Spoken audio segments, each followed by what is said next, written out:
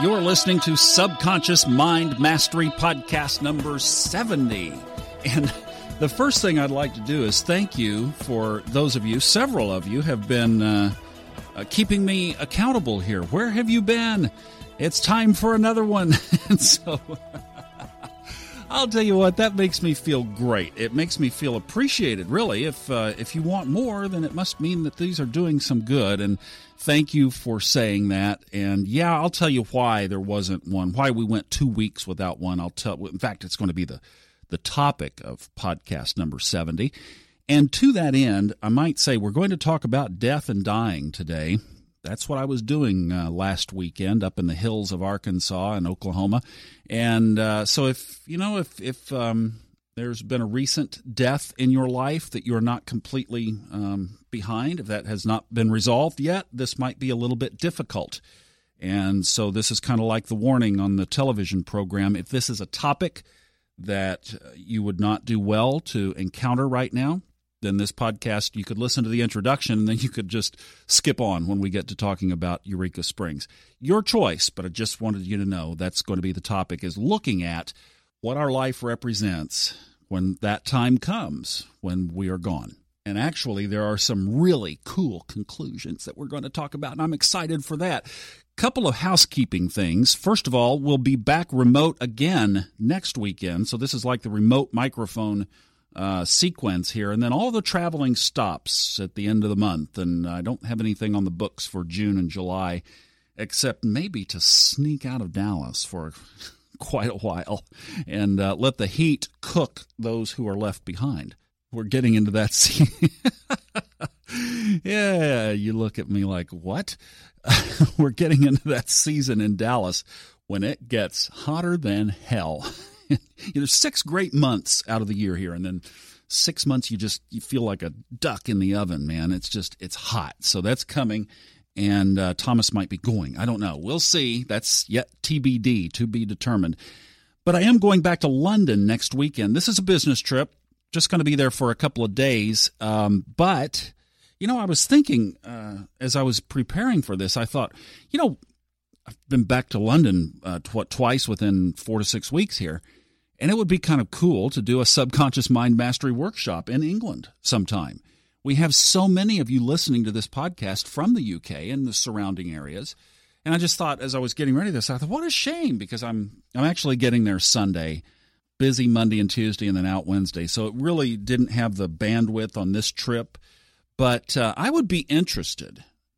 Why don't, if you live in the UK or London, and you would be interested in having a subconscious manifesting workshop with me, spending a couple of hours together somewhere in London or somewhere in the UK, send me an email to thomas@subconsciousmindmastery.com, and you don't have to explain. Just put London or put interested in London in the subject line. That's it. That's all you need to do. Shoot me an email, and let's just see what comes of it. Let's see what kind of interest there is. In fact, why don't we take it up a notch? I don't know what time I get in on Sunday, but I think it's like midday. Now listen, we're talking about Sunday, May 17th, 2015. I know you're going to be listening to this at all different times, but I'm just talking about May 17th, Sunday, in London.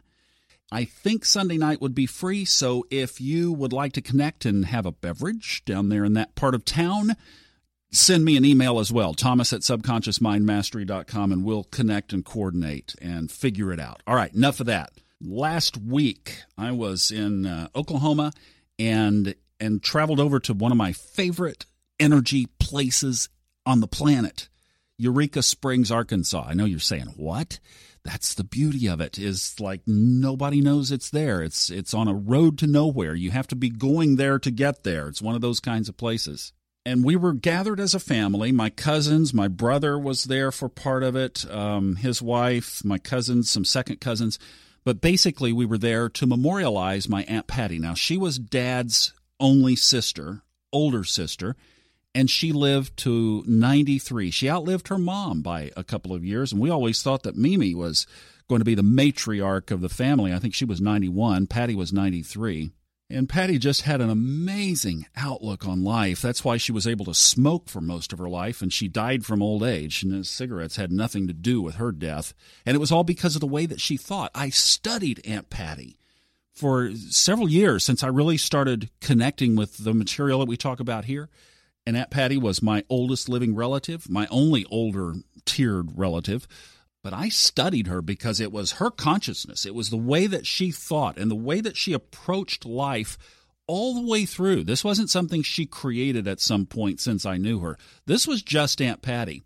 She lived in the now. She lived in the moment. She didn't get excited about too many things. Oh, some things she did, but we all do, right? But she just basically had a great perspective on life. She was a Gemini. However, she was born just after the Gemini period starts, so she kind of has some Taurus in her, and I'll tell you, she was stubborn as a bull. I mean, she had that Taurus, that Taurus put your horns down and ram through the door kind of determination, and yet she had the Gemini characteristics of a great communicator, and she was a wonderful aunt. She loved me very much, and I certainly loved her as well. She passed the day after Christmas, but the family decided to get together now because the weather, traveling from literally all over the country, the weather in Oklahoma can be dicey up until now, and we just picked the perfect weekend. It was beautiful weather. But the reality that Patty was the last uplink relative, so aunt, uncle, mom, dad, grandma, grandpa, all that, right? Generation older than me. That's it. They're all gone now. And that was quite a reality of just, the finality of that. So my cousins, my brother, all their kids and relatives, so the rest of us got together, and it's a pretty small group. And we took a picture on the staircase of this hotel where we first met in Tulsa. And I told my cousin, I said, the next time we get together to do this, it's going to be someone in that picture who we're memorializing. And that was a sobering thought. The other thing that was a first for me was my family, traditionally, on my parents' side, always chose to entomb our loved ones. And this was the first time that I've experienced to sprinkle someone's ashes. I asked the funeral director who handled my mom's affairs a couple of years ago how many people now bury versus cremate. And he said, well, it's probably a little over 50-50. Cremation versus burying. And that wasn't a real surprise because, as he said, I asked him, well, what's behind that? And he said, well, it's because people are more scattered out now. Back then, when you would typically bury someone, it was at a cemetery where most of the relatives lived around that area. Like my mom and dad, they're buried up in Oklahoma in an area that I would never visit except to go see their grave. So it was really cool. It was a great experience. And actually, we memorialized my aunt and uncle because it was Patty and Harold, and they were thick and tight as a couple. They were always together. It was always Patty and Harold. And we memorialized both of them in this past weekend. And we did it in special places. So there was a memorial. There was a favorite place in Tulsa, which is where I grew up. Then there was this farm that I'm going to tell you about. And then Eureka Springs. So what's really cool now is, although there's not a gravestone and, going through the expense that it takes to bury somebody in a specific location, now when I go to Tulsa, I can go to that park, right where the tree is, where we put her there, and to this farm.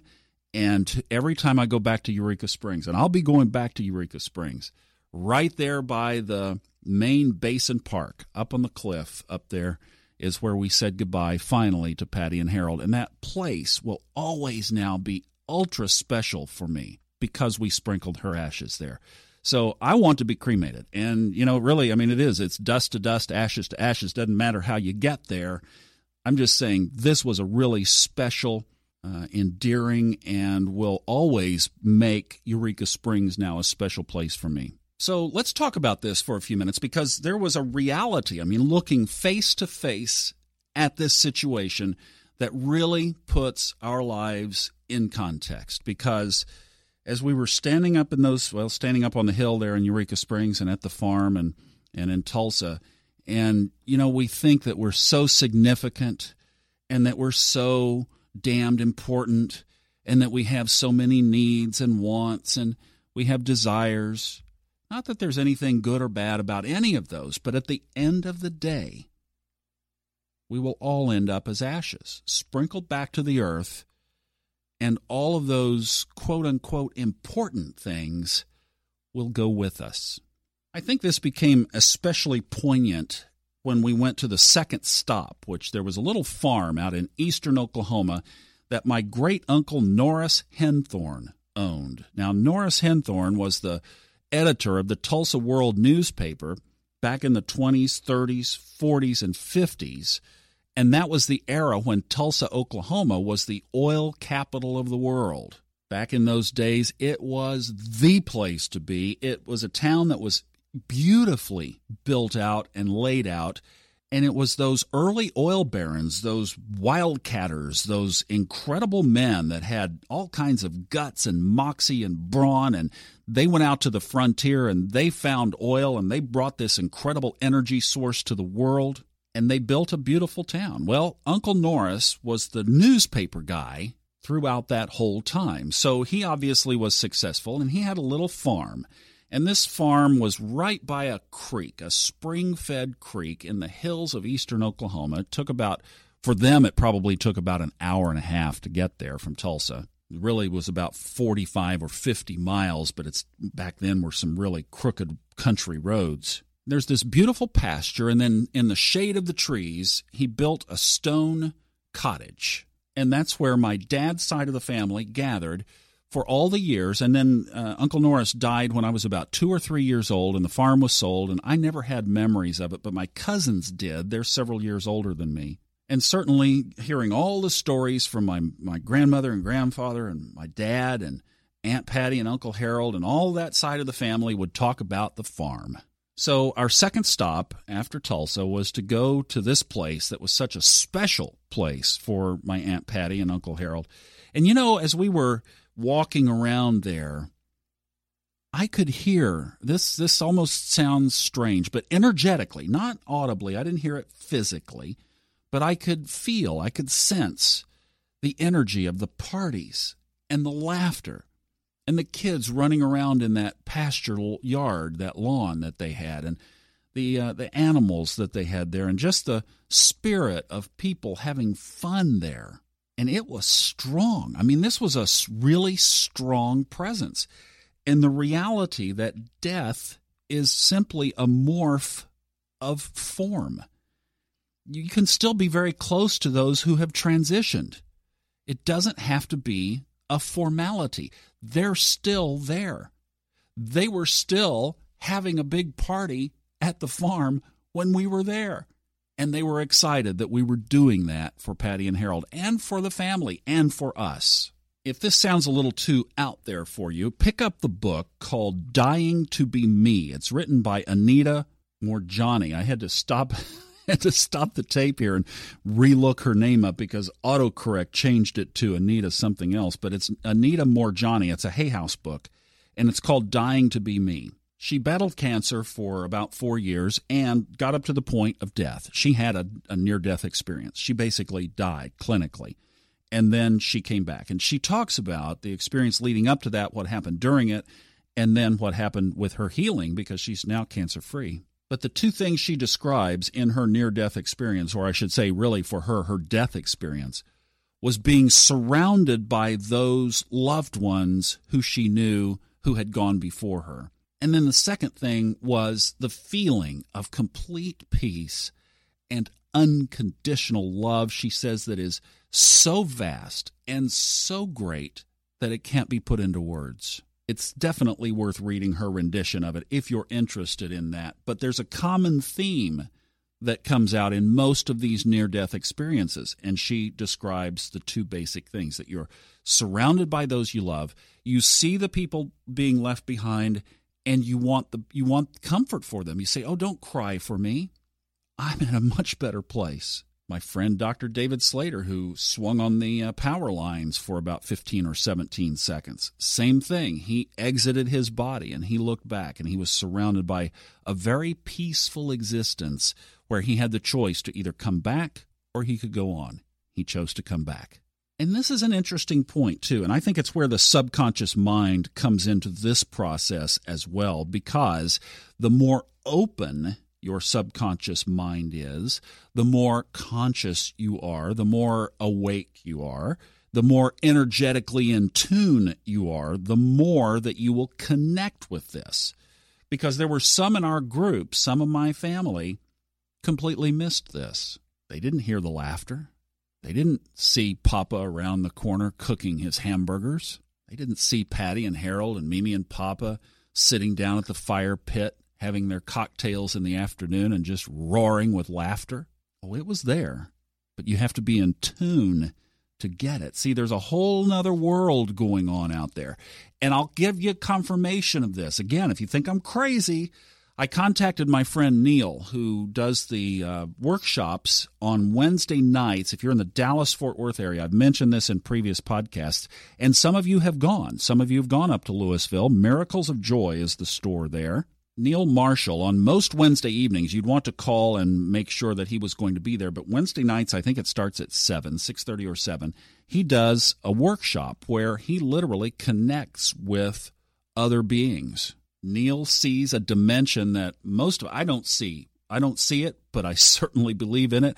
And when I'm interested in finding out something about that spirit world around me, I always go to Neil, and he's in tune with it. He can even be in tune from a distance, because I contacted him from Eureka Springs, and he said that Aunt Patty's spirit was very strong, and he put in the little text, strong was in all caps. He said she was really there, and he could feel it even though he didn't know her and was 350 miles away. See, in the spirit world, time doesn't matter, distance doesn't matter. You're in a whole different realm. And that's what connected with me. And I realized at the farm that everything is energy. I could feel the energy of those days gone by. I could feel the energy of Uncle Norris as he entertained some of the most prominent people in Oklahoma back in that day. I could sense the fun that the little girls, my cousins Lynn and Janet, had growing up there, because I could see it in their countenance. It was reading energy. And I realized in that moment of reflection that it's the energy that you and I create now that is our legacy. It's what we put into that realm of energy, the cosmos, that lasts beyond our physical bodies. And let's go back to levels of energy. What is the greatest level of energy? What is the greatest energy? It's love. So think about that. When your kids or friends or relatives, whoever, if you don't have kids, whoever it is who sprinkles your ashes at your version of the farm, when they tune in with your energy, what will they feel? When they tune in with mine, what memories will they have? What energy will you and I leave behind? If you started at podcast number 1 and you've been working your way this way, which I would encourage you to do because it's kind of an ongoing story, you'll know that I had numerous struggles with my mom, and I had about the opposite relationship with my dad. What energy there was left in the cosmos? And in reconstructing this, there were those in my mom's life who didn't have the challenges with her that I did. They didn't experience that piece of her. They had a different energetic connection. So we can affect people differently. How will our kids feel about us versus how will our friends feel about us? Will it be the same? So a couple of thoughts. First of all, for those who are gone, connect to the good energy of the experiences with them. Magnify that in their remembrance. And just like what you magnify in the physical world, that energy in the spirit world will also increase. That's what I've been doing with my mom. I've been magnifying the good times, magnifying the love that she did have, magnifying the big, huge piece of herself that she gave to raise me and my brother. And I know that time has a way of doing that automatically, but I'm just saying be deliberate with it. And if there is resentment there that is still lingering, that can also help the process of forgiveness. Now, second, are you ready for this? Eureka Springs is a little town that kind of makes money off of this. They play up the whole ghost tours thing, kind of like Charleston, South Carolina does as well. But, there are those places around in pockets where they kind of make money off of that. But I'm telling you, you can connect with those who have gone before in spirit. Now, I'm not going to pretend for 1 second to know how it all works, but I know that you can connect. I do it mostly through free writing. And again, if you've been listening, you know that that's a way that I like to express thought. Others can hear or feel people who have gone before. Now, Eureka Springs, from an energetic perspective, is one of those places that I just absolutely love, from the standpoint that I feel so balanced and connected and open there.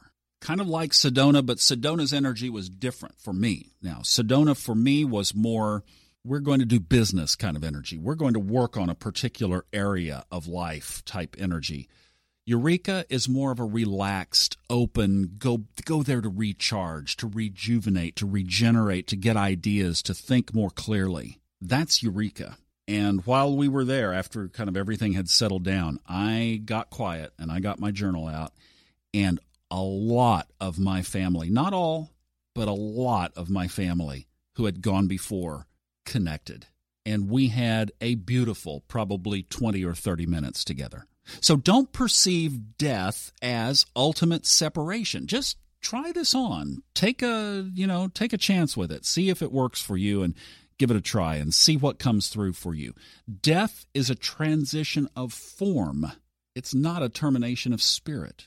Now, for those of us still here in this physical form, what are you and I creating? Because one day, my remains and yours will either be put in a box or sprinkled across the countryside. So play with the idea that there will be an energy left in the world, in the cosmos, that was you and me. So what will that be? Will it be laughter or sad? Love or conflict? Support and encouragement or criticism? Depression or excitement? Survival or abundance? And the reflection for me was thinking about Fred Dodson's audiobook that I did, Levels of Energy. When you get up into the 400s, 500s, 600s, it's all about love and serving others. Here are some takeaways from sprinkling ashes in Eureka and the farm in Tulsa. A lot of things hit me. I'm still really absorbing and processing most of it, but here's what I can come up with. For sure, it helped me look again at what I want my life to represent. So depending on, when my final day is, I'm either in or certainly approaching the last third of my life. So you would say, what is that going to be like? What energy is in the cosmos now? And what energy will I leave behind ultimately? What actions am I willing to take to accomplish that? How bold am I willing to be?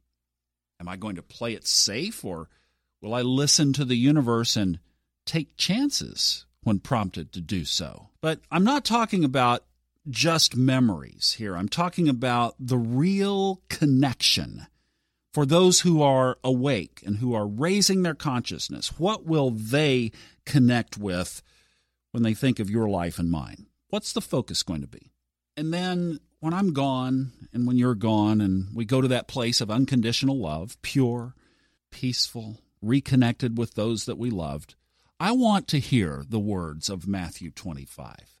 Whether these come from Jesus or from inside or from wherever they come, well done, thou good and faithful servant. That's what I want, to have experienced this journey well and to have finished strong.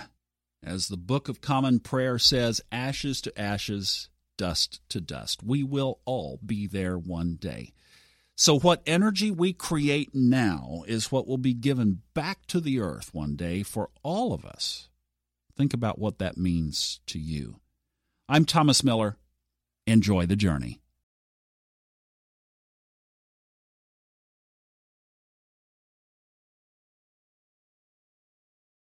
The stories and opinions expressed on this podcast are independently those of the host and guests and are not intended to be taken as medical advice or to replace medical care from a licensed professional when appropriate.